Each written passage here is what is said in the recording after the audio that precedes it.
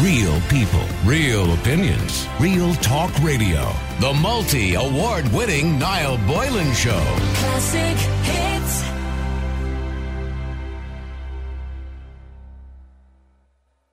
Should the number of abortions be reported on? Because there is rula-bula going on online at the moment, on Facebook pages and all over the place, because new figures show that a total of 6,666, quite an ironic figure actually, even if I am an atheist, 6,666 abortions were carried out here last year under the new legislation, legalising the termination of pregnancy in some cases. The vast majority of abortions, 6,542, were carried out on early pregnancies of less than 12 weeks, according to the report on the first year of legislation laid down by the House of the Oireachtas. Some 21 terminations were carried out under the legislation's risk to life or health category, while 3 took place because there was a risk to the life and health and in an emergency. And by the way, they probably happened anyway long before we had legislation. 100 abortions were performed because there was a condition likely to lead to the death of the fetus, in other words, a fatal fetal abnormality. And Dublin accounted for 2,493 terminations, according to the Women's Home Address, and Cork for 606. Terminations were carried out in all 26 counties of the Republic, with Leitrim recording the lowest figure of 27. Some 67 terminations were carried out on women giving an address in Northern Ireland, and the Law and Health Regulation of Terminations of Pregnancy Act 2018 came into effect December 2018. According to the 2019 abortion statistics for England and Wales, there were 2,135 abortions to women recorded as residing outside England and Wales in 2019, which was a decrease from 4,687 in 2018. So it does seem that, you know, on top of the 6,666 between Northern Ireland and the Republic of Ireland 2019, there were 2,135, which is a massive decrease because, of course, they don't have to go to England and Wales anymore. So that you could add that on top of the 666. Well, not all of them, obviously, because some of them would have been from Northern Ireland as well, and possibly Scotland too. But if we take it, for example, that in 2016, there were 3,200 abortions roughly in Ireland, and during the referendum we were told by people that there would be no increase, people said there probably wouldn't be an increase, but there was. It seems that we have doubled the figure. Abortion in Northern Ireland was decriminalised after a free vote by Westminster MPs in July 2019. The then suspended Northern Ireland executive did not return by October 21st, 2019, meaning the amendment would introduced by Labour MP Stella Creasy was passed into law the following day. Of course, you can blame Sinn Féin and the DP for that. Tonight, I want to talk about the reporting of these figures. Some people are unhappy. One person said online, are they going to report on the number of operations that are taking place each day, the number of medical procedures taking place each day, or is it just that they want to shame women who had abortions? I fear it is the latter. It is sad that even after this country passed the law to allow women to make a choice, we are still shaming them by announcing how many happened in 1 year. So people are not too happy about it, whereas other people believe that it's a matter of fact and we're trying to have that information. But what do you think of the message? Should the number of abortions be reported on? And do you think it's to shame people? I don't believe that's the case. I believe it's just a matter of having statistics. Should the number of abortions be reported on each year, or should it be something that should be private? As some people have said online, this is the personal business of those women involved, and it shouldn't be a matter of public record. Let me know what you think. But they don't give out their names or anything like that. It's just a number. They don't go, Mary from Dublin or something like that. They're just a number, just telling us how many happened. I mean, for example, I can look up for the last 20 years or 30 years in the UK and see how many abortions there were and the reasons for those abortions. We keep statistics. You can go and look it up. It just so happens that newspapers printed it today because it was the first year it happened. I don't see what the big deal and what everybody's getting all fussed about. But however, some people are fussed about it. So should the number of abortions be reported on? Let me know what you think. The number is 087 188 0008. That's 087 188 0008. Maeve, you are a pro-life spokesperson. I just want to make that clear to people. So you obviously have your own side of the argument. I know. Yes, I am. And we're used to listening to you as well. So welcome back to the show. It's been a little while, of course, because we haven't spoken about abortion in a while. Yeah, and I've been busy with work, so I haven't been on for a while, but it's good to talk to you again. You too. Okay, in relation to the hula-bula that's going on today, people giving out that they shouldn't be printing these numbers, that we're trying to shame women, and we had it's an ironic number, by the way, 6,666. When I heard that on the news today, I said, I'm not even religious, and I feel there's something in that, if it's not a sign. But anyway, do you think these numbers should be reported? Well, to be honest, I'm kind of surprised that when we hear about 6,666 abortions happening in Ireland in the first year, which is an increase by any estimate. By the way, it is more than that. It is more than that. Because you have to include those who travelled as well. Yeah. But these are the ones from Ireland. But I just find it so strange that the discussion online is apparently about should we report these numbers or not, rather than actually looking and saying that's 7,000 babies whose lives were ended in abortion, and 7,000 mothers who felt they had no other choice, and 7,000 fathers who never got to meet their babies. So there's their lives involved here, and I think, you know, it does relate to women's personal lives, but it relates to the life of the child, the mother, the father, and in many of these cases, these are women who didn't want an abortion, but they felt they had no other choice. They didn't feel they were being offered support.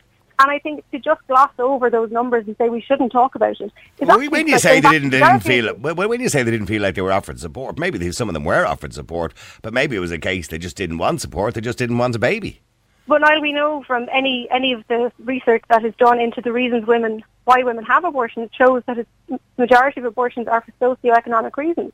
Women feel pressure either from finances, at the moment with the homeless situation. The career, maybe they have a career. Career pressure. Yeah. There's huge pressure on women now not to have a baby until everything is perfect in their life, and they can't be too young and they can't be too old and they need a stable position. There are huge pressures on women at the moment to not have a baby at the wrong time. And I think that we have to acknowledge that we don't, as a society, we're not encouraging women to have their babies. We're encouraging women to have the baby at the perfect time. Whereas I think we would like to see a society where we say, well, we will welcome every baby, protect every baby in law, support every mother. Yeah, but it is fair to say, Maeve, unexpectedly. Whether we like it or not, whether you believe in different family values to other people, and I'm sure you do, and maybe I do as well, and sometimes I'm a bit of conservative old fuddy-duddy, but in saying that, women are waiting longer to have children because they're putting their careers first. Not all women, but some women are putting their careers first, and rather than having a baby at sort of 18 to 24, which would have been the kind of thing to do 24, 30 years ago, whatever, now a lot of women are waiting till they're kind of closer to 30. And, you know, and there's also the affordability as well, because they have other priorities. They meet somebody, they have a mortgage. Mortgages are more expensive nowadays. And, you know, just to afford a baby nowadays is quite expensive, because the woman generally has to put her life on hold for a little while and her career on hold. Well, it's true that having a baby certainly will change your life. But I think what's not spoken about, and what we're in danger of doing again if we push these numbers under the carpet, like I think there's a big attempt to do that today, and that very few media outlets have even reported on it beyond a cursory, you know, reporting the numbers once and leaving it at that. That if we brush under the carpet, we leave out the part that... Yeah, but what are they meant to do? But we ran it. No, in fairness, our newsroom, in fairness, did run it on every news today, every news bulletin today, and the numbers, as you say rightly, it was just the numbers. But what are they supposed to say? Human lives that were ended. We've been hearing at the main news story every day for months about the lives that were lost to COVID-19. We've done everything we can to try to protect people from losing their life to COVID-19. And here today we have, for the first time, we've learned there are around 7,000 lives were ended in abortions. And there's almost nothing. There's the most cursory of coverage. And I think by doing that, by sweeping it under the carpet, we minimise the fact that abortion is a big decision. If a woman chooses to have an abortion, that has a really big impact on her as well. And for many women, they find an abortion really difficult to come to terms with. And that's even more so if we sweep it under the carpet and we pretend it doesn't happen. And we had one of the TDs in the Dáil in the last session, Lisa Chambers, talked about abortion regret being makey-uppy. But we know there are so many women who regret their abortions, who struggle afterwards. And it's much harder for those women to talk about it publicly because they're being told that they shouldn't regret their abortions. So they're being told, don't talk about it, let's pretend it doesn't happen. And that doesn't help women now. I suppose it doesn't help women, it doesn't help the fathers. Well, it's not being told so much not to regret it. It's been told that there's no shame to it, and that's what they've tried to do over the last 10 years, is to take away the shame. And the people who are objecting to the idea of these numbers being publicised today or talking about it is they're saying that we're continuing to try to shame women by releasing these figures very public. Like, for example, our news today wouldn't run a story and say 20 people had a lung transplant, or 10 people had a heart operation, or 70 people died of cancer, or, you know what I mean? If this is something that abortion campaigners want to treat abortions as healthcare, we do report on procedures. We mightn't report on all of them every day. These are procedures that end lives. These are new procedures that are being done in our health service for the first time. These are procedures that we are all paying for with our taxes, that our society is facilitating the ending of life.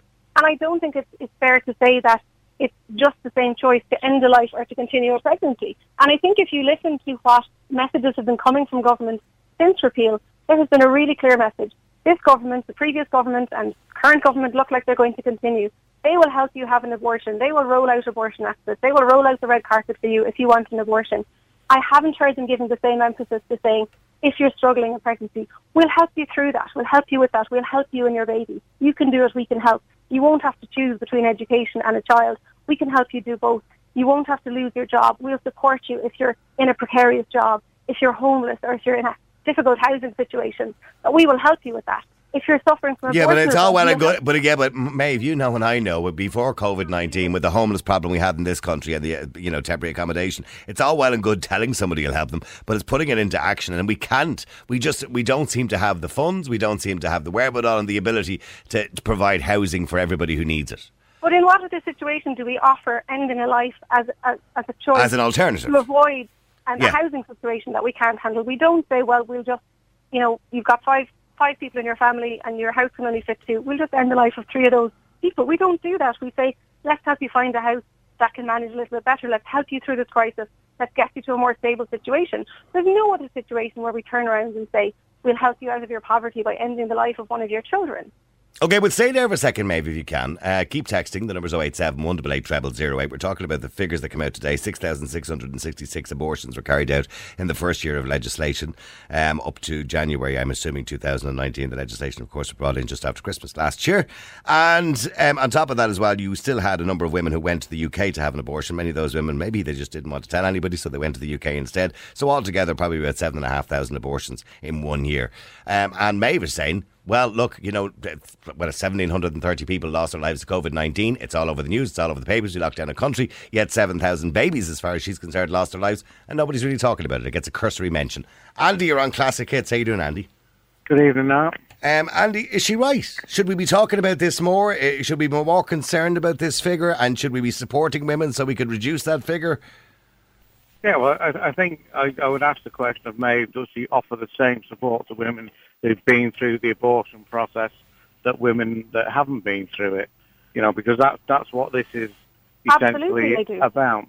Yeah, so good. So, I think every woman deserves support in whatever situation she's in.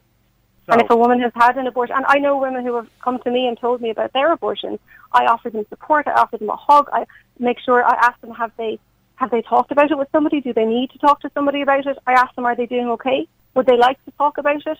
It's a traumatic event for many women. Okay, there is no doubt, and nobody, I think there's very few people would debate the fact that going through an abortion is can be quite a difficult process for many people, mothers and fathers alike.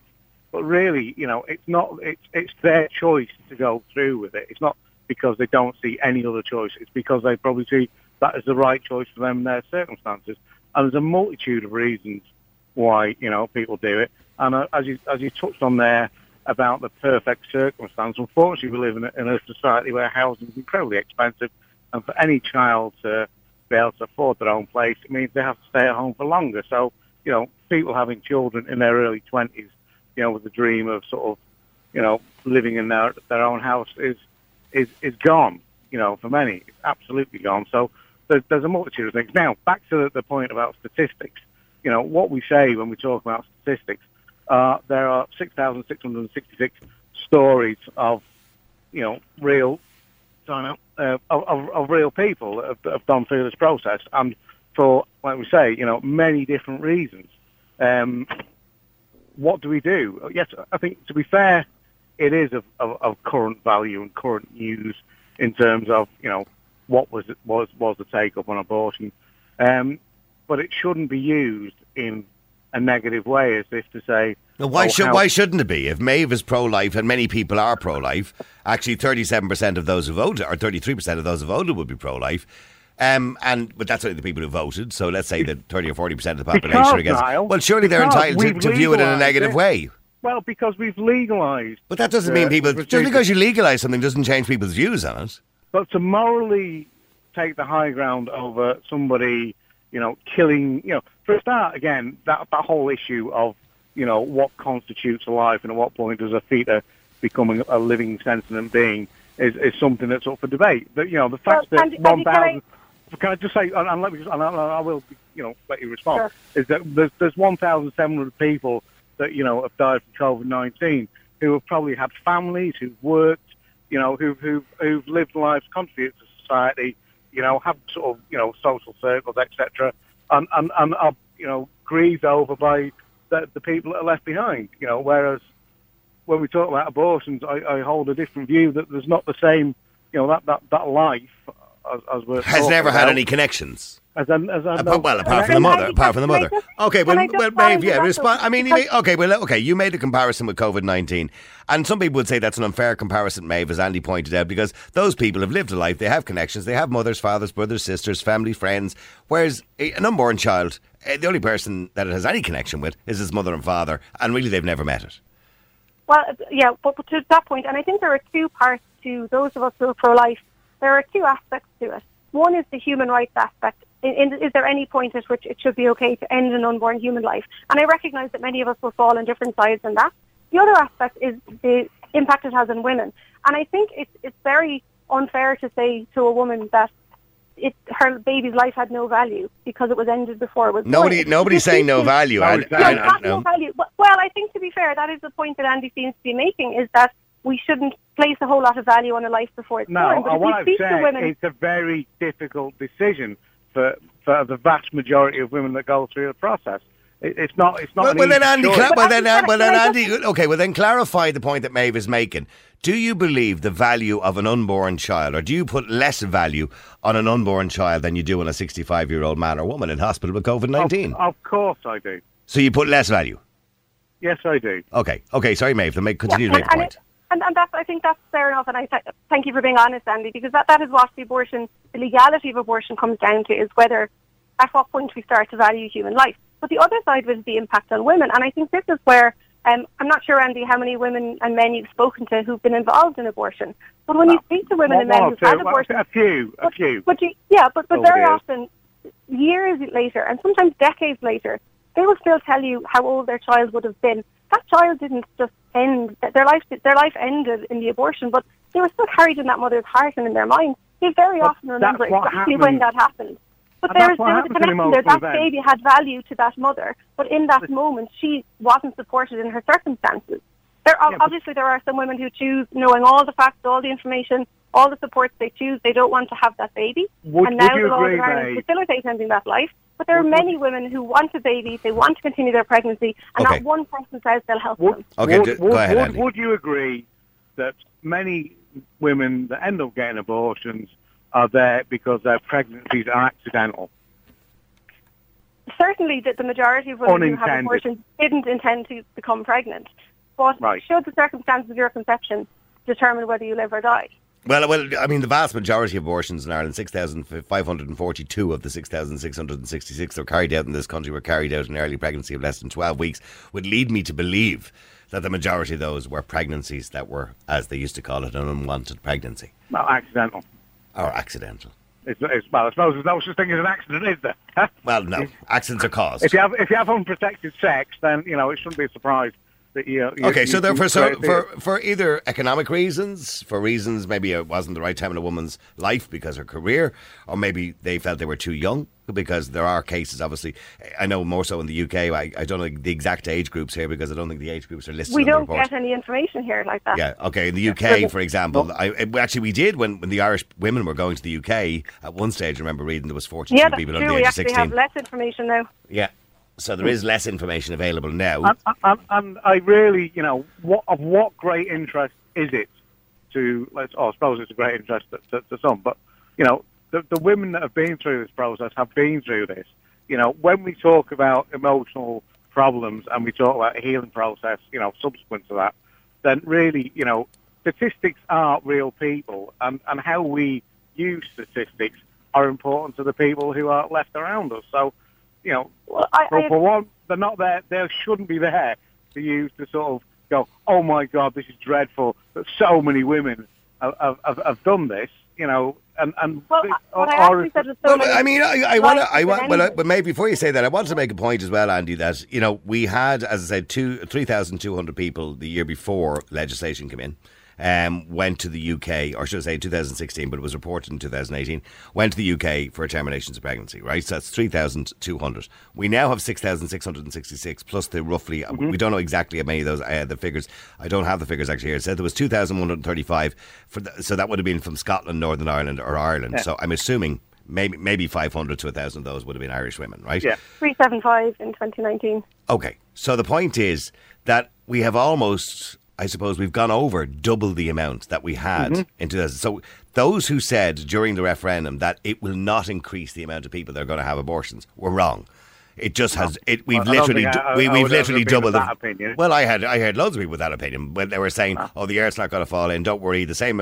Women don't make this decision lightly, so women are not going to suddenly decide to have an abortion just because it's legal. It clearly means that women did decide to have an abortion because it was legal. Because twice the amount of women have had an abortion. If it's simple, it's a simple process. If it's easier to access a service, you know, that means there's going to be a greater take up in that service, whatever that service is. But when any of these points were made before the referendum, we were told we were being ridiculous for saying that if abortion is legal, there will be more abortions. It's happened in every other country. If you look at Britain and the numbers of abortions that happened there, they increased by 5 times in just the first 5 or 6 years, and they're up to over 200,000 abortions now. And one of the reasons why we should have statistics, I believe, is that if we don't have statistics, how can we address the issues? Now, the statistics we have, they don't really tell us a whole lot other than the number. The statistics in Britain are actually much more comprehensive. They tell you the stage at which the pregnancy was terminated. They tell you the method that was used to terminate it. They tell you the age of the women, their ethnicity. They tell them whether they were married, whether they had other children, whether they had previous abortions. So they tell you information that you could actually use to build a public health policy and say, oh, in this minority group, actually we see a really high percentage of abortions. I wonder, are they suffering a lot socially? Is there some problem there? Well, I mean, I think she's making a lot of sense. Andy, she's making a lot of sense when it comes to statistics. If we're not gathering statistics as to the backgrounds of the people who are having abortions, well, then we're not going to address the British government, let me tell you, and I don't know. Well, we're not going. Well, forget about the British government for the second. I'm talking about here in Ireland. We're not going to address a problem if we don't know who's doing it. Saying about, you know, what I doubt very much that the British government are doing a whole heap, you know, to put in healthcare policies to help those that are, you know, more likely to end up in abortions. Because, look, I mean, at the end of the day, let's face it, a lot of abortions are down for unprotected sex, and the question's got to be, really, what's wrong with our bloody education system that people don't seem to, you know, fully appreciate the fact that if they have intercourse without taking proper protection, you know, not only are they going to liable to sort of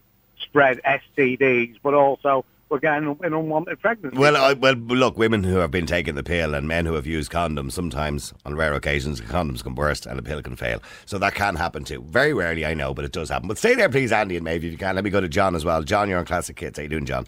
Yeah, listen, first of all, and I meant to say to you previously, I want to thank you and Helena and the station there, because right up to the referendum and up to almost a few days before, you were the one true station that dealt with this more than anyone else, and you left people on both sides on, and sometimes they strips off each other, right, and it did get very heated. Or like some of the local stations here, one which I have taken myself off and I had a massive row with the presenter, and I'll never be on again. And fair dues to you, and you're doing it again tonight. I guarantee you, the 2 local stations here on Cork or News Talk won't be talking about this tomorrow, because it doesn't suit them. Okay. Well, I'm glad you got that out of your system, and I'm happy. I'm happy to allow everybody to have their opinion. But John, there are people online saying that these figures shouldn't be reported on because all we're trying to do is shame women who have had abortions. What do you say to that? I'll be putting that figure now on the placard now, right? And I'll be fronting out Micheál Martin. I was Sunday, with the day he came home, and myself and another guy went down to his house, not actually outside his house, but the entrance, and the other lad had to go away, and I stayed there. And it ended up with a fairly controversial poster. Ended up with 5 uniformed guards and 3 armed detectives for the deal with me. Now, it ended up cordial. I mean, there was no hassle really. Like, I told them what I was about, and they listened. But somebody ratted me out because what I had on the poster, right? But I make no excuse for this. I will never stop fighting for the unborn. I took on the National Women's Council of Ireland, who were the biggest bunch of hypocrites here in Cork a year ago, right? When they had a meeting, And I went in there, and they had feminism in Europe up on the board. I said, how dare you call yourself feminist? I said, when you as the National Women Council of the World backed abortion. I said, who stands for the female baby that's waiting to be born? If you're a feminist, I said, you won't do it, but I'll do it. Now, I'm listening to Andy there, and you see the trouble with Andy by his accent, I know. Obviously, he's from across the water, right? Well, he lives here. Yeah, I know that. But the fact is that since 1973, since the Lord David Steele brought in the abortion over, he said later he never envisaged that would be used almost like a contraceptive tool, right?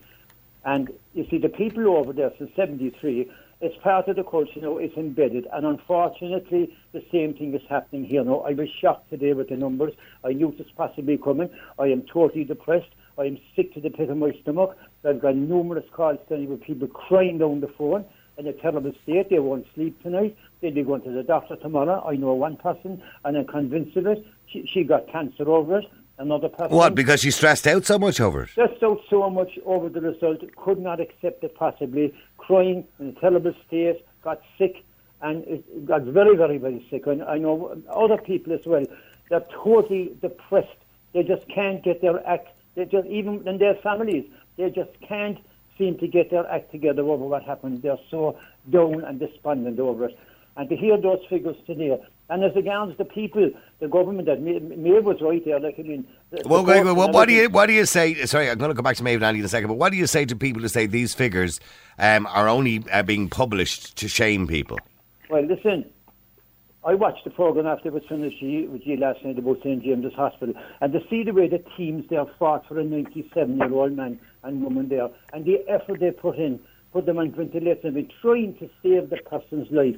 And at the other end of the scale, imagine, 6,666, imagine, children never got a chance to be born. Like, if the same amount of people had died from corona, there would be hell to pay. Well, okay, Andy, we're coming back to that again, and I kind of knew this was going to be the... Well, Andy, in fairness, you know, if you're a believer in pro-life, it is the obvious argument that at one end of the hospital you have 6 nurses and doctors around a man 97 years of age trying to save him, and up the other end of the hospital you have a queue of women waiting to abort a child who in their eyes is a child. You can't ventilate a fetus now, can you? What? That's the answer.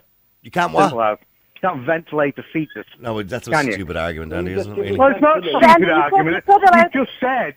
The fetus, hang on, the fetus is not dying. I was going to say you could allow the fetus just to continue to develop naturally. Well, are we talking about getting rid of the fetus, or are we talking about getting, the life ending, or, protecting a life? And it's what we just said. How do you value a life, and what way do you, let's say, want to say that?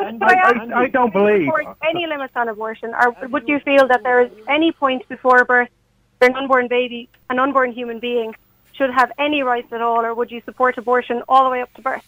Is there any point in... I think it's what I think is, I think that abortion is not a decision that people take lightly. I think that there's plenty of unwanted pregnancies. And can you answer the question she asked you? 12 weeks. 12 weeks. So anything after that you would disagree with? Oh, well, I think... And is there a reason why, apart from the legislation and the law and what they say, is there a reason why you believe 12 weeks is okay? Okay, 2 reasons. One, because essentially if you, don't want to go through the pregnancy, I think 12 weeks is enough time to make your mind up. And then after that, then you absolutely... Hang on, John. Sorry, go ahead. And then after that, then yes, I do believe, the fetus is forming into, an unborn child. So you don't believe it's a human, or you don't believe it's a child, or you don't believe it's a baby up to 12 weeks? I wouldn't be calling it a baby up to 12 weeks, no. Hang on, John. Call it a fetus. When do you call it a baby? Well, what stage would you call it a baby? Would you use the word baby? Oh, God, do you know what now? I'll have to go and sort of get my biology books out. No, the reason... I find there's a lot... Well, I don't know. I find there's a lot of hypocrisy about this word baby sometimes, because... Well, the word baby is used if somebody wants it, but it's not a baby when somebody doesn't want it. Is that the way it works? Because I've often seen women get their first scan. When do you get a first scan? What's it, 14 weeks? Around 12 weeks. 12 weeks. And they'll put the scan up on Facebook, they'll show it to their friends, and they'll refer to it as their baby. Of course it's a baby. People are entitled to do that, aren't they? The people put a lot more than that on Facebook, so... I'm just saying, so is it only a baby if you want it, but it's not a baby if you don't want it? Is that the way it works? according to our obviously, law, Niall, that's how it works you can call anything you want depending on your opinion and on your circumstances. No, I'm only asking you the question. I'm just asking the question. I'm answering your question, which is people do whatever they feel is the right thing for them, which essentially But is Andy, what we're talking about in abortion. Is there any point of human life? And I suppose this is where it comes back to the first part of it, the human rights question. I would hold that every human being, every human life, from the womb to the tomb, from conception to natural death, would have the right to live, to be allowed to live, and to have their life protected. Fertilised egg. Abortion is ableist, it's classist. Yeah, but Maeve, you know and I know that the Supreme Court decided that the unborn child has no rights. The Supreme Court in Ireland? Yes, this was before the abortion. This was before the abortion referendum, actually. What I understood they decided was that there wasn't anywhere else outside of the Eighth Amendment where they had explicit rights that were explicitly mentioned. But I think from a human rights perspective, you know, we obviously recognise that at some point in the law, human rights. Did Amnesty criticise Ireland and its abortion laws? Didn't Amnesty International criticise Ireland and its abortion laws? Well, I think Amnesty International need to relinquish their human rights defender title when they abandon the most vulnerable human beings, because human beings who haven't been born yet, who are still in the womb, they can't stand up for themselves, and they've been abandoned by I don't think a few cells you can class as a human being. Okay, well, sorry. Well, John, you want to say something there? Go ahead, John. Just to touch on the Amnesty point. Okay, I don't want people's names mentioned or your personal feelings on individuals involved in Amnesty International. You could talk about them as a group if you want to. I don't mind. Yeah, okay? I had this out of members of Amnesty, right? And the thing is, Amnesty International worldwide are against the death penalty and torture. Yes, members from that organisation here in this country openly, any chance they got on radio stations or on... Yes, they advocated and promoted abortion. Advocated abortion. And promoted a yes vote, yes. Freedom of choice for women. That's freedom of choice for women. They said it became a women's rights issue. Andy, Andy, you just said there about rights for women. Getting back to the female unborn child again, what about her rights? It's the right. It's by saying that the human being, the person that's walking and talking and breathing air, is the person that has the rights. Okay, so the woman's rights, you believe, trumps the unborn child's rights. Okay, but stay there for a second. Stay there, please, all of you. Let me just go to Jude as well. Jude, you're on Classic Hits. Hold on, Jude. I'm going to switch you on there. Hang on. Sorry, Jude. Go ahead. Hello, Niall. Jude, I mean, 6,666. It's a very ironic number, it really is today. But anyway, abortions carried out in this country. And some people are saying, well, particularly those who are pro-choice, that these figures shouldn't be published, that we're trying to shame women by publishing them. I don't think so. And I agree with everything that gentleman there, Andy, said. Jesus. I agree with everything he said, except for one thing. I think they should be published. Now, those 6,666, that was a number that was published. No one knows the names, addresses, or the identity of those women, so they're not being shamed. But I think it should be published because it highlights the need for abortion, because these amount of women need that service. So it highlights another the need for abortion. Well, I mean, it would be fair to say, Jude, that before we had abortion legislation, 3,200 people went to the UK in 2016, which is the last figure that I actually have here, which means that it seems that 3,220 or 200 people actually did need abortion, but the rest obviously didn't need it that badly. But now the word need is a very leading word to use. Well, yeah, maybe. Sorry, Jude, continue. Chose abortion. Was there. It's a facility that's there. No one's forcing a woman to have a baby. But yet now no woman should be forced to. Hang on, will you please? I'll let Jude speak. Sorry, go ahead, Jude. You have an abortion. You have an abortion. No one's forcing to have an abortion. But it highlighted that service was needed to be here because people had to travel. Obviously, as that lady was saying, before abortion was legalised in other countries, the figures were higher because there was loads of illegal abortions, say over in Belgium or whatever, other parts of Europe, and no one is going to report the statistics on illegal abortions. Of course, the number is going to show up as it's legal. Okay, so people would have been aborted. I know there are women who ordered the pills online illegally as well. That probably wouldn't have been counted. Yes, I would agree with you. Yeah, can I just make the point as well, though, that the figures in Ireland are still very low compared to international figures of countries of a similar size to Ireland. So if we look at countries like Scotland, Norway and New Zealand, they all have a population kind of 4.5, 5.5 million, similar to ours. And they have every year kind of 12, 13,000 abortions, 11, 12, 13,000 abortions. So the numbers in Ireland have been lower than other countries. We have at the moment, with the new figures show us, there's about 1 in every 10 pregnancies in Ireland ended in abortion in 2019. In Britain, it's gone from 1 in 5 to 1 in 4. So the numbers here have been low. So we were doing something differently to other countries. And I think that's where I would like us to look and see, but why were the numbers lower? And can we agree that at least no woman should feel? Why do you think the numbers are lower? Is Ireland different in the sense that maybe we do provide more support for single mothers or single women or women who want to have a career or housing? Or is Ireland better in maybe we morally are different? I mean, what's the reason why you think those figures? I think are lower? one of the There's reasons. less unprotected sex. Sorry, Jude. I said there's probably less unprotected sex. Oh, less unprotected sex. Okay. Well, I'm not sure whether that plays a role, but one of the reasons I think that was the fact that abortion wasn't legal here. So when a woman went to see her GP or went to a family planning centre, there was more of a chance that that person might help them to find other options or to help them through the pregnancy. The default wasn't, well, do you want to keep it or not? So do you think this figure of 6,666 this time next year, do you predict that will increase? I think if we don't do anything to better support women in pregnancy and to address the actual issues that women have around pregnancy and being afraid of carrying on, then the numbers will increase, because that's what happens in other countries. Okay, sorry, Jude, go ahead. If a woman doesn't want to be pregnant, she doesn't want to have anything inside her, she doesn't want to be pregnant, I can't abortion the facility of abortion there to facilitate her and support her if she doesn't want to be pregnant for any other reason, just that. Say she wants to keep her figure. Why can't the abortion's there for her needs? No one else is forcing anyone else who wants to have a baby to have an abortion. The facility is there to help people who don't want to be pregnant. So to support people who don't want to be pregnant, that's what abortion is there for, to support them legally. Well, I thank you for your honesty, but unfortunately that's not what was told to the Irish people before repeal. We were told this is for the hard cases, this is for the really, really tragic cases. Nobody will have an abortion because they want to keep their figure. Nobody will have an abortion because of a job. No way anybody would do that, Maeve. Don't be ridiculous. We were told abortion, if it would be safe, legal and rare. We were fed what the reason is. I don't understand what it matters, what the reason is. If they don't want to be pregnant, no matter what reason, what does the reason matter? As long as the facility is there so they can have it legally and safely. What reason a woman wants to abortion? Remember, it's her body. Ending a life can never be something as simple as a simple medical procedure. There is always more involved when you end the life of your child. And I'm not saying this to shame women. I think women understand that. They understand it's a big decision, and many women carry that with them. But Jude, you're talking about a pregnancy like it's something, when you said they don't want to be pregnant. Being pregnant is not like, maybe, I don't know, you want larger breasts. It's not something you do for vanity. It's not something that you're meant to be able to change. It's a bodily function, so to speak. Yeah, but it's a maternal function. You don't want to be pregnant, you can but it's not the same as some other physical attribute that you might be talking about getting removed because you don't like the look of it.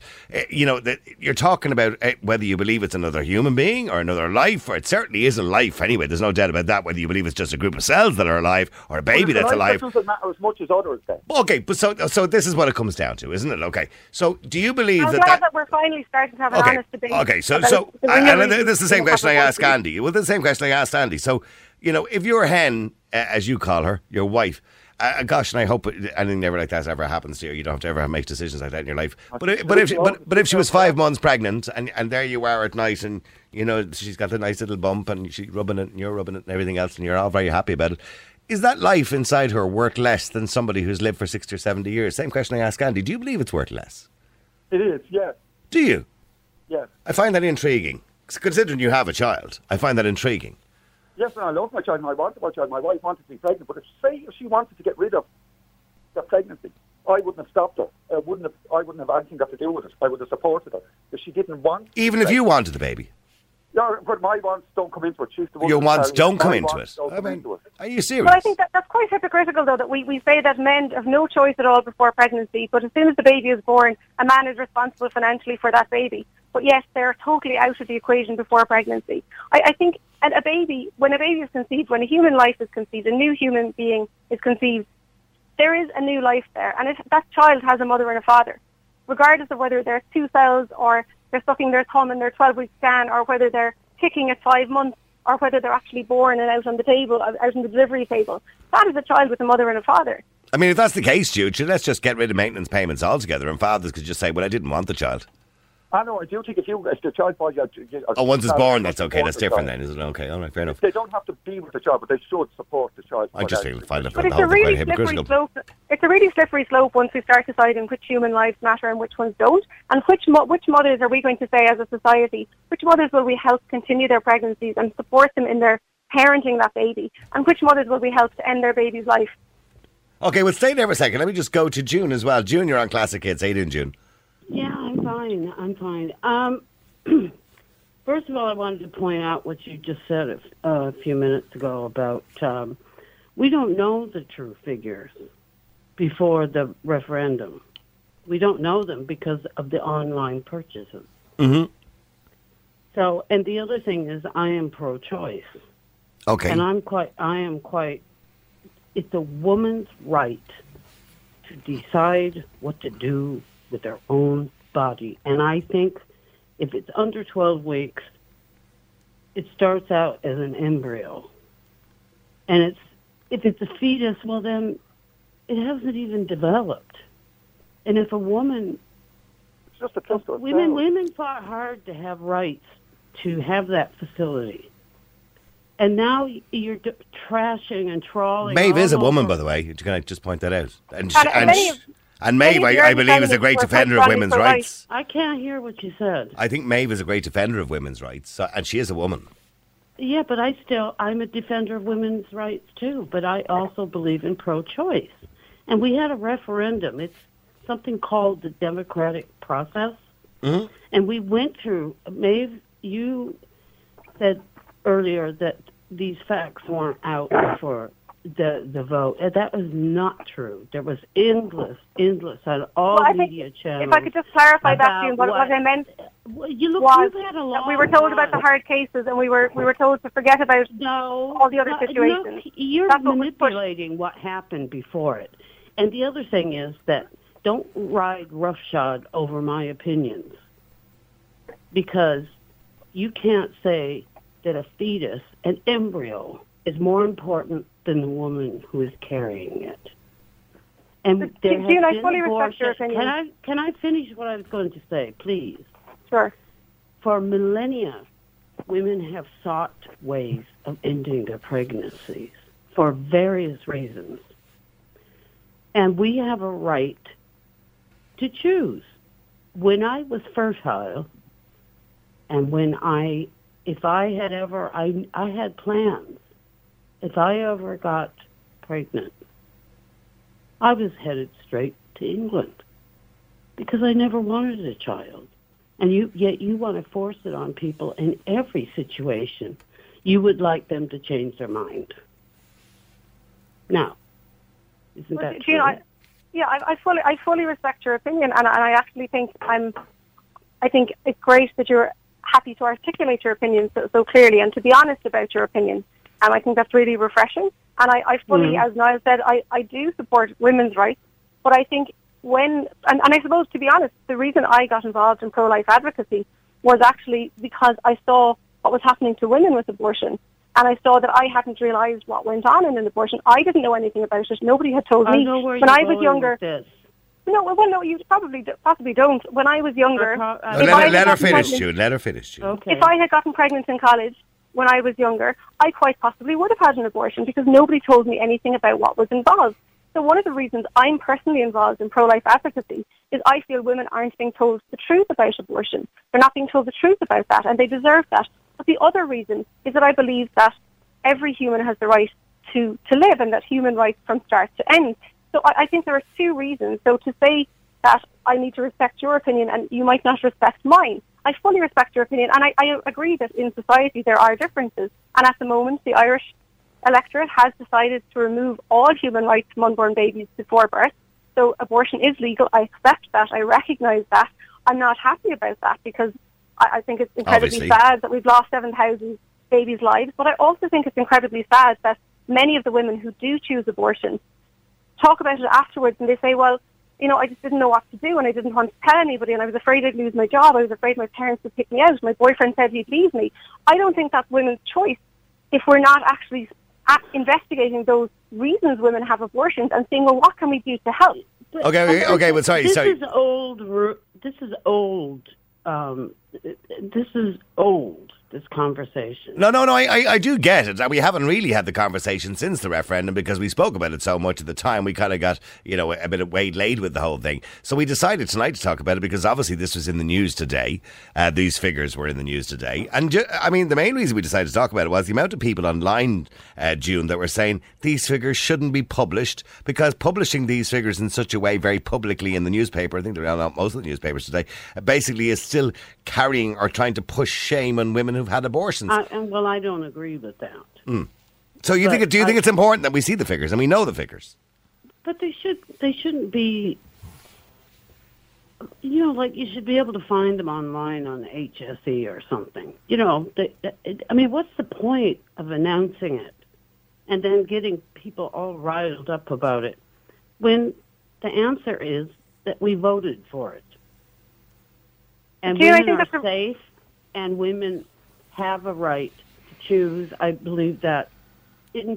But it is one of the most controversial debates in my 20 years of being a talk show host. It is the one debate that is guaranteed always to end up in a row and has been for 20 years. It has never stopped. Actually, we took a break from it after the referendum, but it was always guaranteed to start a fight on the air. So it splits, it divides the nation because it comes down to morals, doesn't it?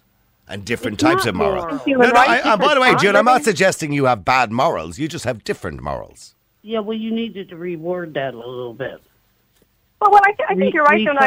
It comes down to morals is one aspect. And, we need to, as a society, we need to decide, we make laws all the time based on what we think is morally acceptable or not. At the moment, the laws state that abortion is morally acceptable in the law. And there are those like myself who would like to change that. It wasn't morally acceptable in the law, so others changed that. That part of it will go over and back because it's in the politicians' hands now. But there are also human rights involved. Do we protect the life of an unborn human being at any point up to birth? There are women's issues involved. Are there women who are being forced into abortion? Are we helping them? I really believe what has been said before, that a woman who has lived her life and is an adult should be able to choose to have an abortion if she, in her situation, because there are a multitude of situations, she should be able to access it safely and be able to have it. Okay, well, do me a favour. Stay there. If you can, hang with us, Maeve, I'd really appreciate it. Jill, you're on Classic Hits. Go ahead, Jill. Hi, Niall. How are you? How you doing, Jill? Okay, Jill, you had a termination for medical reasons last year. Yes, of August 2019. My baby had encephalopathy. It was basically the skull bones weren't forming. Okay. And the baby wouldn't live outside the womb. I'm sorry to hear that. I'm very sorry to hear that. So basically, I was told that on my 12-week scan, I was told come back in 2 weeks' time, just to clarify clarify everything up, that it's right. So I came back and I was passed, to like a consultant. Another consultant passed me on to another consultant. They all had the same result in the end, that it was an encephalopathy. And basically I was sat down and I was told I had to end the pregnancy, terminate the pregnancy, which I didn't even like the word terminate, because as I say, it wasn't my choice with medical reasons. They were saying it's a very complex issue. Now, and was there a risk to your life as well? It would have been, yeah. Okay, so you would have been, in the statistics, you would have been one of the 21 that were carried out under the legislation, the risk to health category. I could have been, Neil. Yes. Niall, I could have been, I didn't kind of look into it that much. I was just on that must have been devastating for you at the time. Absolutely devastating. It was. Yeah, I'll be honest with you, I was actually even afraid, that the night before, you're given the medication, you're bought in, and, they treat you with the greatest respect there,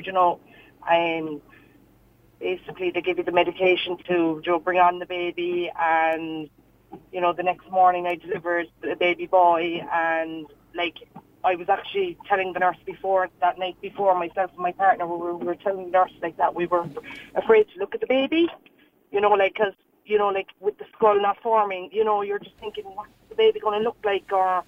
Now, to be fair, when he came out, when the baby was delivered, he was beautiful. He'd nose, mouth, lips, all his features, 10 fingers, 10 toes. For all the world, it was like a lump, a bit of liver hanging up, coming off the top of his skull. Which, if the baby probably got bigger, that liver could, that lump of kind of liver, that's what it looked like. Could have been a brain. Yes. Broke and went into my bloodstream, which had caused me sepsis. Okay, all right. So I do understand the reasons why, but it was a baby that you wanted, of course, at the time. It wasn't. Of course, yes, it wasn't. Of course, and I'm really sorry to hear that. I was told from 12 weeks, like this is, this is not a possibility, but I was still persevering. I got to 23 weeks, and nausea then was kind of taking its toll on me, and the tiredness, and it was a case of like I was kind of rang about again, kind of about the 20 weeks coming, and I was like, no, I still go. And I got about 23 weeks, and I delivered him because my body couldn't fight it any, I understand, yes. Yeah. So, I'm very sorry to hear that. It must have been very trying and a very tough time for you as well. Yeah, it was, yeah. We delivered a lovely baby boy, as I say, like his little hat in his head, you wouldn't even recognise there was something wrong with it, I know. And when you hear the figures today, 6,666 abortions in Ireland, do you believe that it's necessary to publish those figures? I don't really, because you don't know what people are going through in 9/11, or some of the medical grounds, and it's not right either for people to say, oh, you can't do it, but, it's up to the person. If you stand, if someone stood in my shoes back then, Well, there were, according to the figures, there were 21 people in your shoes, so to speak. I could have been the 21, Yeah, there were 21 people who had to have it done for medical reasons, for health reasons. And, there were many that didn't. I was very cross, and I still am very cross. We were given no birth cert. Right, okay. He was, I do think the government would leave people down in them predicaments, you have to be 24. You should be given a birth cert if you want a birth certificate, but absolutely. There was other criteria as well it came under, the child had to be, the baby had to be 500 grams, whereas Alfie was weighing 350 grams. If he was weighing 500 grams, breathing or not breathing, I would have guessing it. So they have a criteria of weight for a birth certificate. Weight, yeah. I didn't know that. Yeah. I didn't. Well, hang on. Sorry. Were you aware of that, Maeve? That there's a criteria for getting a birth certificate of weight? I've heard some of those things before, and Jill, I just want to say I'm so sorry for what you went through. It sounds like it must have been such a difficult time for you. It's good to talk about it, I try not to bottle it up. I try to keep active, I was just only after coming from his grave, but, things like that, but... Yeah, no, I try to put a brave face on it. Yeah, and I think it's so helpful to other women who, hear you share that they're not the only woman who went through a diagnosis like that in pregnancy, because it can be terrifying. And if your health and your life is at risk, I think there's nobody in the world who would say that if your health is at risk, your life is at risk, that we can deliver that baby early. And I'm so sorry that you weren't, able to get a birth certificate, or that you weren't able to have those things that you would have hoped for. But I'm so glad you got to meet your little baby, that you got to see your baby. Yeah. Do you know what? It was lovely when the nurse said congratulations. It was nice that he was acknowledged, and they treated the baby like, they changed his clothes a little, and the knitted little capes they wear. She changed him every day. I was so nervous to change because he was so delicate with his skin, but they treated him, like any other baby that, in the hospital, and they changed him, they brought him out, she was talking to him, she was, just the support they gave me was, really, really, outstanding. And how are you now, by the way? How do you feel about it now, Jill? Looking back now at that time in your life. I still, this was only in August 2019, I'm still kind of did this really happen that way? Mm-hmm. And have you had much support? Since then? Féileacáin were very good now, to be fair. They, gave us memory boxes, they give you candles, and they give you a handprint, footprint, and, they meet up with you if you want to talk, and, things like that. And that's that made it, it made it a bit better, I suppose. It made things easier. Yeah. And, you meet people in the same category, and, and everyone is there to kind of help each other, but sometimes I felt I was left go like a bird, free, and kind of where do I go, because I was so cocooned for the week up there, if you get what I'm saying. I know, My partner were, and he took it very bad as well. He took it worse than me up in the hospital, if you get what I'm saying, because at the end, I was kind of carrying it and my body went through it and I was kind of like shocked. Do you know, is this after happening, you know, that way? Because I also had a kind of previous death as well in the family, my father, so it was kind of like, it was my partner then was, you know, when he was holding the baby, it was kind of like, because he didn't, you know. He was devastated, Yes. Absolutely. Well, do me a favour, just stay there for a second, because Marion, you're on Classic Hits. How you doing, Marion? How are you? Marion, you've been listening to Jill's situation. Now, Jill comes under the category of terminations that were carried out because of the risk to life or health. And obviously, in listening to Jill's story, there's nothing anybody can do about situations like that, unfortunately. It's just one of those facts of life that sometimes that can happen. But these figures of 6,666 abortions in Ireland and people giving out today saying they shouldn't be published, do you believe they should be published? The question is, why should it be hidden? Sorry? Like, why should it be hidden as such? Because you've got to remember, abortion is funded by the taxpayer. Are we not entitled to know the statistics of what we're actually... Well, there's many operations are funded by the taxpayer and we're not entitled and we to do know. Get stats of the various different... We get the waiting list, how many were treated, of various different ailments. Some that are on waiting lists for years. As I said, my daughter with scoliosis, we had to be shipped over to England to have necessary surgery. Well, if it happened to me in 2018, I would have having to go to England to carry, you know, they would have having to carry to out deliver the baby early, yes. Yeah. In 2018. I mean, Marion, you know, see, this was always the problem. Can I just say, just to all of you, this was the problem when we had the referendum, because there are genuine cases, Marion, where people are in a very difficult situation. And a very difficult decision has to be made by both doctors and patient, and Jill would be the patient. And that decision is never made lightly. And the problem in Ireland at the time was we didn't have the clarity, Marion. Now, I think a lot of people maybe voted in earnest in that particular referendum to help people like Jill. But unfortunately, that did open the floodgates for a lot more. So, I mean, do you understand that there are genuine cases sometimes, Marion, that have to be dealt with? And like as we have Padder Tobin, you remember March of last year, we had a couple whose child was misdiagnosed. That's right, and yes. they were pressurised into an abortion. And it turned out there was nothing wrong with the child. That was one case, I do remember that. Yes, sorry, Jill. But that's one case we know of. Were so, you know, like I was kind of passed, you know, between two consultants. That's right, yeah. And my consultant did say that to me. This was a misdiagnosis up in Dublin, and the extreme lengths he went to make sure this was, you know, accurate. I would hope after that happened in Dublin, I would hope that would never happen again, because in fairness, I know, Marion, it did happen. I'm not denying it did happen, and it's probably happened in the past too, but I think they would be very cautious about this in the future. Okay, well, sorry, I can only hear one at a time. Sorry, Marion, finish what you want to say. Well, the fact is, it was actually an illegal abortion because it was an abortion at 15 weeks performed on a perfect child. That's right. Those grants, and nobody has been held accountable. But they didn't know at the time. They believed at the time that child was going to die. It does pose questions how many more have been done there. And it has happened in Britain. The other... getting back to the figures, are you surprised at the figures?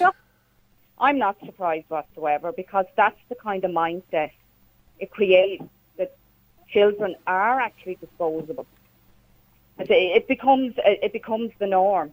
But the question is, like, I fail to understand, like, there's so many of us on waiting lists. I wouldn't agree there, because, like, when I was up in that ward, like, that ward treated, like, people with cancer in the womb, babies like me, like, you know, people there were medical reasons, I'd be honest with you. They didn't come in there, like, for care, you know, reasons, like, they didn't want to. Well, maybe in the ward you were in, Jill, obviously for different reasons, but you know, and there were 21 terminations carried out for that reason under the law, and that your baby obviously was delivered early. But in saying that, there were 6,542 other cases which weren't carried out for that reason. They were carried out for economic reasons. People just didn't want the baby. People wanted to have a career. They were healthy babies. They just didn't want them. So there are different reasons. But sorry, you want to say something, Niamh? Go ahead, sorry. Or Maeve? There was a few things, but I was just going to say on that, I think in Jill's situation, where she had that procedure in the hospital, and I'm not sure whether it was because of the condition of the fetus that the abortion was granted, or the risk for her life or health. I'm not sure about that part, but I don't even like mentioning the word abortion. I say end prematurely. You know that. Yeah, way, early delivery. I think is more. Yeah. I think that's a more appropriate term when we are talking about somebody who wanted a baby, Maeve. Yeah. Well, yeah, and I think that that there are technicalities there in the background, and I don't think there's any helpful to anybody to go into that at the moment. But I was just going to make the point that was in hospital, from what I understand from Jill. That's right. Whereas the majority of abortions, they're performed, they're administered by the GP who gives the woman pills to take. And most of those women have those, you go through the abortion procedures themselves at home. So the majority of women who have abortions in this country, they actually had them at home. And that can be, for any woman who's gone through that, it can be quite a difficult experience to go through at home. So the majority of women don't end up in hospital who have terminations for various reasons. Yeah. Niall, yes, right. Just make it. Well, I know you're coming near an end, but like I often refer to, say, somebody like Sharon Osbourne, for example. She underwent an abortion at the age of 17, pressurised by her mother. We're always throwing this pro-choice and this ideology that women are choosing these abortions, but in reality, we're only fooling ourselves to think parents aren't pressurised. I disagree completely. Sharon Osbourne is one example of going public about women being pressurised into abortion. But not all women are pressurised. Sorry, one at a time. Sorry, Marion, just to put the point. It would be fair to say that, but to suggest that all women are pressurised suggests that women are stupid and can't make their own decisions. But I said we don't. It's just an ideology. Yeah. Sorry, June, you want to say something? Sorry, go ahead. Yeah, well, you implied that they were pressurised. Sharon Osbourne is a good age now. That was a long time but she ago. was pressurised by her mother, and she's not unique there either. How many times do you think that happens? We don't know. I mean, June has a point. I mean, Marion, that was a long time ago. Here in Ireland, for example, it was quite shameful to get pregnant out of wedlock a long time ago. And many young women would have been pressurised by their fathers or their mothers or the local parish priest to put their baby up for adoption because we didn't have the facility of abortion. Can I get back on that? Yeah. Right, so you're saying about them, it's only when women in their 60s or 70s or in, say, the past 2 decades have been able to come out and say that. So that also poses the question, in about 40 years down the line, how many women in Ireland will be coming out saying, well, I done it because of my boyfriend, to accommodate him, or Okay, sorry, so one at a time. Sorry, Jill, go ahead. You want to say something? In years to come, 40 or 50 years down the line, who's going to come out and say, well, I done it because my parents pressurised me? All my friends come. I've met women in those circumstances from Britain, even in cases of rape. Every corner they turned, there was people saying, no, have the abortion. I'm not going to completely disagree. I think everybody knows my feelings at this stage. I think generations have changed. Yeah, I think the generations have changed. Yeah. But if I can ask you, sort of, Marion, in relation to, the referendum itself, I hate to go back over old ground again. Yeah. But there are, we would be fools to deny, no matter how pro-life you happen to be, that there are genuine cases out there of women in turmoil, absolute and utter turmoil. We're only fools. But we're only fools to believe that there are women not coming back from abortions that are not in turmoil. Oh, absolutely. I agree with you. I understand. That's been buried. Do you not think another 20 or 30 years down the line that the shoe could be on the other foot? Yes, June, go ahead.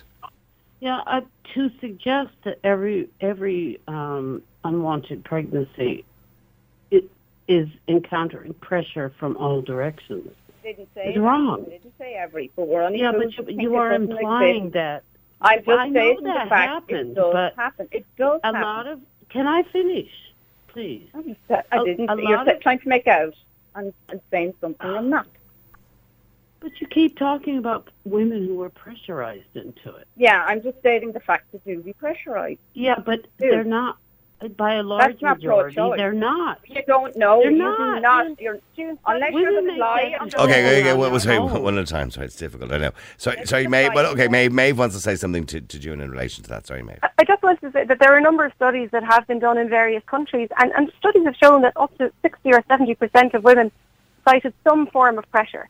It might have sometimes been actual pressure from a parent or a partner, but sometimes it's much more subtle. It's the fear of what somebody else will think, their friends or their family or their employer, or they're afraid of housing or financial situations, or being kicked out of their shared house. So pressure comes in lots of forms, and while I'm really thankful that in Ireland now we don't seem to have the pressure we had or the stigma that was there about being an unmarried mother. That seems to have gone. But what do you think? Okay, well, hang on. Sorry, Jill, you want to say something? Sorry, go ahead, Jill. No, I agree with what the girl is saying. Like, the pressure is kind of off people today, like, you know, in Ireland, you know. There's no stigma to being pregnant if you're not married. Yeah. But I was going to say there's a different pressure now. There's a different pressure now. What's the different pressure now? The societal pressure, or you don't have a house, you don't have the money, you don't have the... Is that I mean, I would say up until around 30, as a woman in Ireland, up until around 30, you have people telling you, don't get pregnant, you're far too young, don't do anything stupid. If you got pregnant, people say, what are you doing having a baby now?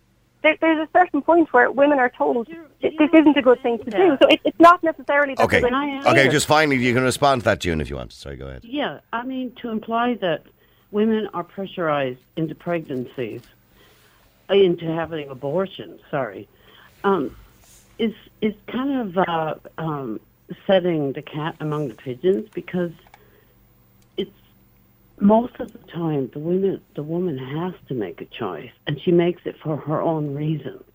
I don't necessarily agree with you, June. I do believe there are a lot of the times, and I do believe the figures that Maeve has thrown out there, that up to maybe 60% of people, it might be unconscious pressure where the boyfriend maybe is not really into it, and she feels that maybe it's not her choice. It is always her choice at the end of the day, but she might lose her boifriend if she has the baby, or she maybe doesn't have a house yet, or, you know, so there is a lot of unconscious pressure. I understand. The other thing I wanted to say, and then I'll leave it, is that there are lots and lots of studies, and it depends on who funded them. Oh, I know, absolutely no doubt about that. Okay, but listen, I have to wrap things up. Maeve, I appreciate you staying on the air so long, and thank you very much indeed, Marion.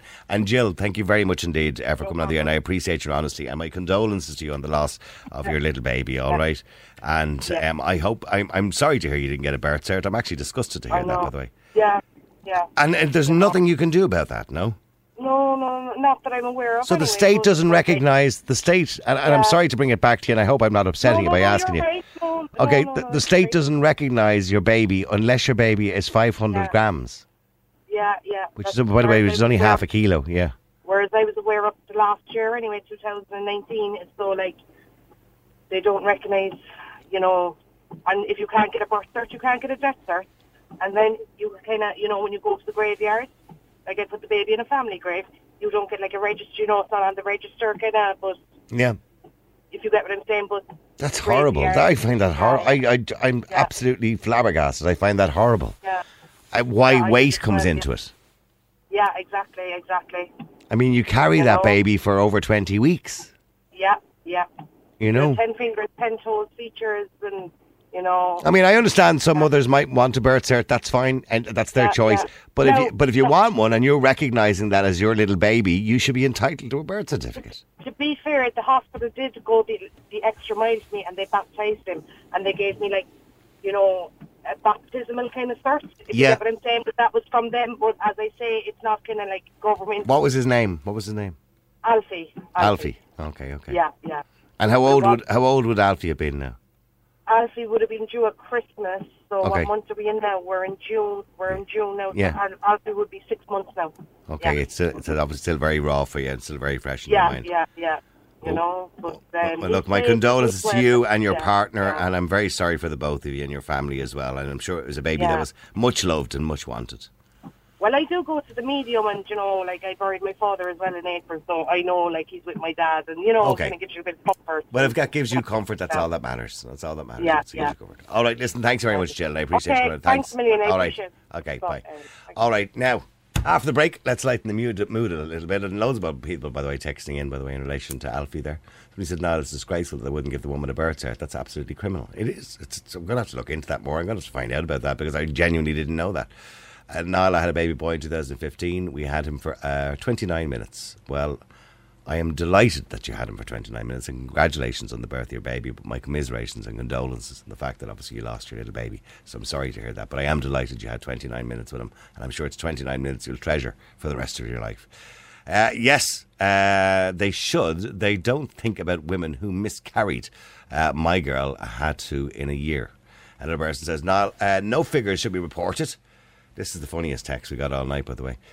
No figures should be reported. Dentists aren't required to mention figures about how many teeth they've removed from people's mouths. So what's the difference with something growing in your womb? So now you're comparing a tooth to a baby. Right. Interesting theory. Why record it? Count one extraction and not the other. The mind boggles. So you're comparing removing a tooth to having an abortion. I can clearly see the type of person you are. Thanks very much indeed, miss. I won't even bother mentioning your name and give you any opportunity to talk about me. But you're comparing a tooth to a baby. Or even a fetus, if you want to refer to it as fetus. Disgusting. There's absolutely no words to describe that text. Real people, real opinions, real talk radio. The multi-award-winning Niall Boylan Show. Classic hits.